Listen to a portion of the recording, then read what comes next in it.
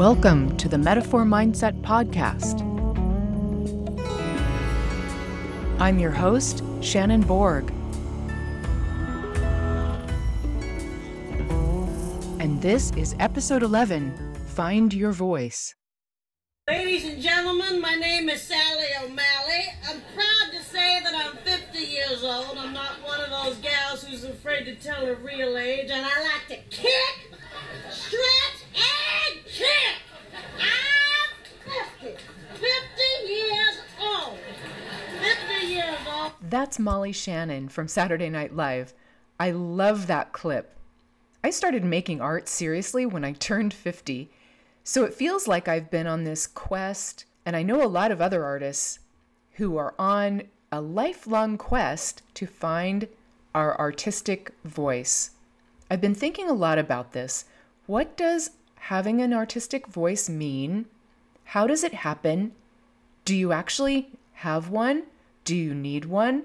Today, I'm going to take this idea apart and talk about it so we can have a little more insight into artistic voice. George Bernard Shaw said, "We do not find ourselves, we create ourselves." So when it comes to artistic voice, I really feel like it's a combination of the two, finding yourself and creating yourself. When I look at artists who have a very strong style, a very strong voice, I think of Lisa Congdon's definition. She says, "Your artistic voice is your point of view as an artist. It includes your particular style, things like your own color palette, symbols, lines, and markings, your skill, your subject matter, your medium, and the consistency with which you use all of these things." I asked people on Instagram to contribute to this idea. What is your artistic voice? And my friend Teresa Smith wrote, "You get an artistic voice by painting for 10,000 hours. And I know she has done this. And then she says, keep going through this lifetime and perhaps the next. Another artist, Susan Slapin, wrote, "Follow one's gifts and passion, explore, build, grow, change it up. Be true to the muse." And Elsie Sepulveda wrote, in Spanish, I had to respond with my very limited Spanish, "When you create from consciousness to show your sensitivity, it is art. The artist is born, grows, reproduces, and doesn't die. His works are embodied in his painting, music, and design." My friend, the artist Pamela Hoke, said, "I have had to work on the acceptance first that my artistic voice is always changing and evolving. So the process of discovering my natural artistic voice actually lies in the process of letting go of some of the limited thinking created by modern human stories and letting in the natural creative flow modeled to me by nature and allowing myself to sense it fully as a mirror to myself." Thank you so much for all of these wise insights. If you follow me on Instagram at Shannon Borg, I would love to hear your insights about this topic and any other, and I would love to read them on my podcast as well. I have come to, for myself, 3 stages to an artist's creative voice. Voice, from the Latin vox, is a sound, a cry made with a mouth. The voice includes the sound and also the body. That first stage of the creative voice I call essence. Essence comes from the Greek word to be. This is who you are at the center of the circle. When you're a child and you pick up a crayon and you make a mark or you sing a song, what that mark looks like has to do with your physical body, how you hold the crayon, how you sing, how you stand or sit, how hard you press, how soft you move. It's your chi or your ki, the inner energy that is innate in your body. In a sense, you can't help but have this voice. So this is the voice of our essence. Many artists, when they say, "I want to find my voice," what they really mean is, "I want to lose my voice." When I was younger, I didn't like my innate voice. I didn't feel like it was quote unquote good. I didn't trust it. I didn't understand it. I wanted to lose my voice. I wanted to make art like other people. So if I want to lose my voice, I am seeking something else That is not my innate bodily cry, that sound or that mark that I make when no one is watching. We'll come back to this later. Stage 2 is evolution. The evolution is the shell as it curls around and around. This curl of the snail's shell is when you start to grow outward. The knowledge you gain, the education. This is the creative voice when you start to imitate your mentors, when you learn by copying as the Victorians did, or as the Greeks did, doing master copies, taking lessons, going to school, studying with a mentor, going to museums, practicing, gaining experience. All of these things are a large part of the evolution of your creative voice.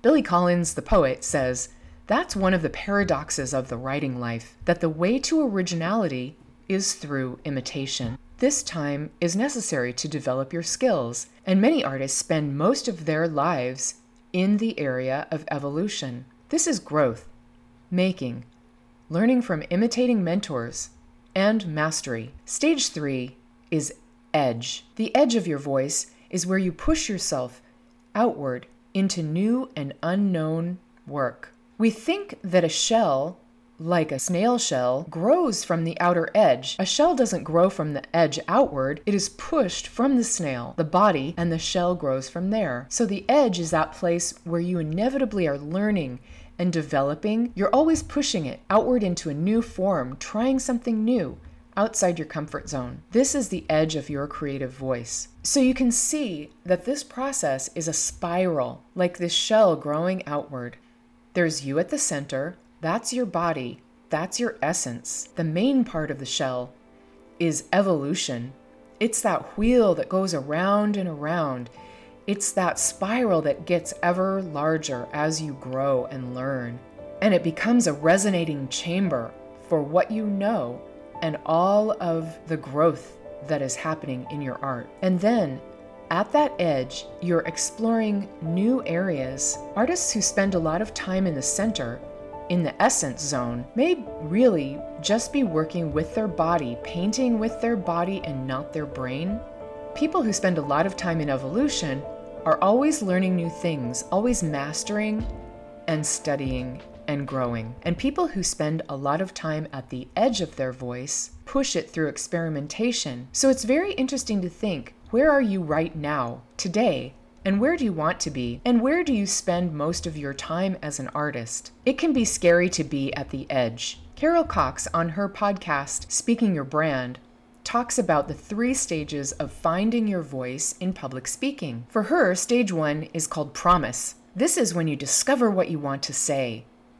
There's so much positivity and potential here. And for me, this is essence. Once you decide what you want to say, then moving forward can be very, not only frightening, but sometimes dangerous. If you're saying things in your art or in your speaking that really challenges authority and challenges the way that people think, there will be a lot of people that don't like what you say. We have to be prepared. The peril is where the edge of your voice pushes outward, and sometimes it doesn't feel like you. It's the undiscovered country, that place on the old maps where it says, "There be dragons." This is the voice you discover and you choose through courage, which is my word of the year, by the way. And courage is interesting because it has heart at its core. The French word corps is at the heart of courage. So that heart is inside your body. It's the essence, it's the center. And by using that heart-centered bravery and courage, you can push that edge further. This week I had a chance to attend and read at a memorial for one of my most beloved mentors, the poet and essayist Adam Zagievsky. The memorial was organized by my friend, the wonderful poet Kate Marvin, who talked about Adam as a mentor that helped her stretch her voice to get bigger, to create difficult images, to really stretch the way that she wrote. This is what she needed, and that evolution was what helped her push to the edge. This morning I opened Adam's book, Canvas, and read the first poem called Lullaby, about not sleeping, about the need to stay awake to the struggle and pain and humanity of the world. If you do maintain this state of awareness, it can be painful, but as he writes in this poem, you'll think of someone who is no more and someone who is living so fully that her life at its edges changes to love. This line meant to me that the edge, the painful place where we are pushing outward, becoming bigger and using our full voice, it all comes together, the essence, the evolution, and the edge, and spirals back into your essence, yourself. It's all connected. You move freely within this shell, the home you carry on your back, your voice. So I encourage you to just spend time with your essence. Just draw with your body, not your brain. Just make marks. Just do what your body wants to do in your art. 2, spend time in evolution. Learn and master your craft. And 3, spend time at the edge so you can expand your ideas, get uncomfortable, and grow back towards your essence, to your power and your love, where you have the courage and confidence to create and speak, write and paint in your own artistic voice. Picasso said it took him 4 years to paint like Rubens and 40 years to paint like a child. So he was trying to get back to the essence of who he was. In 1957, Picasso made several master copies of Velázquez's painting, Las Meninas. You can see that Picasso was trying to create a master copy in his own essential voice. I encourage you to look at those images so you can see how Picasso worked with his essential voice, with all of the learning in his evolution, and how he was pushing the edge of his voice. Thanks, everyone, and have a courageously creative week. If you're an artist who wants to sell and market your work more effectively, join us in the Metaphor Mindset Studio, an online program for artists who want to love their business as much as they love their art.